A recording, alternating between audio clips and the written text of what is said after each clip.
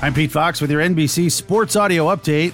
From the NFL preseason action, the Bears are now 2-0 after a 27-11 rout of the Seahawks in Seattle. And Tampa Bay Bucs offensive coordinator Todd Bowles is non-committal on the return of Tom Brady, who's been away from the team since August 11th to deal with what he's described as personal things. From the PGA Tour, the leaderboard at the BMW Championship starting to spread out a little bit more at the top, but overall still very tight. Adam Scott alone at 9 under par. Cameron Young is one back. Scotty Scheffler solo third at 7 under par.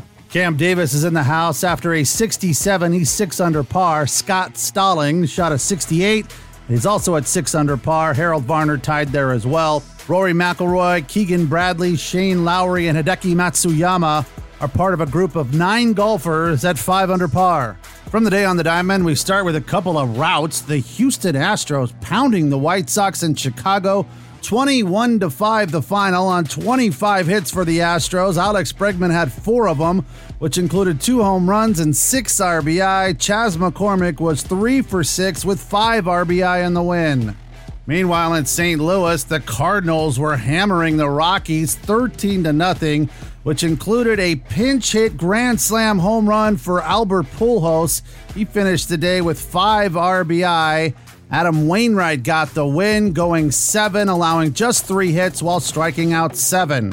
Elsewhere, in Milwaukee on a getaway day for the Dodgers, the Brewers post a 5-3 win, splitting the 4-game set against the best team in baseball.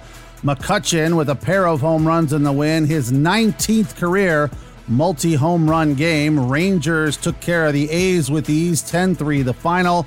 Lowe a 3-run homer in the win. Pirates a winner over the Red Sox comfortably at PNC 8-2. Blue Jays down the Yankees 9-2. And the Braves edged the Mets in Atlanta 3-2 the final there. Max Fried gets the win. He's now 11-4. With your NBC Sports Audio Update, I'm Pete Fox.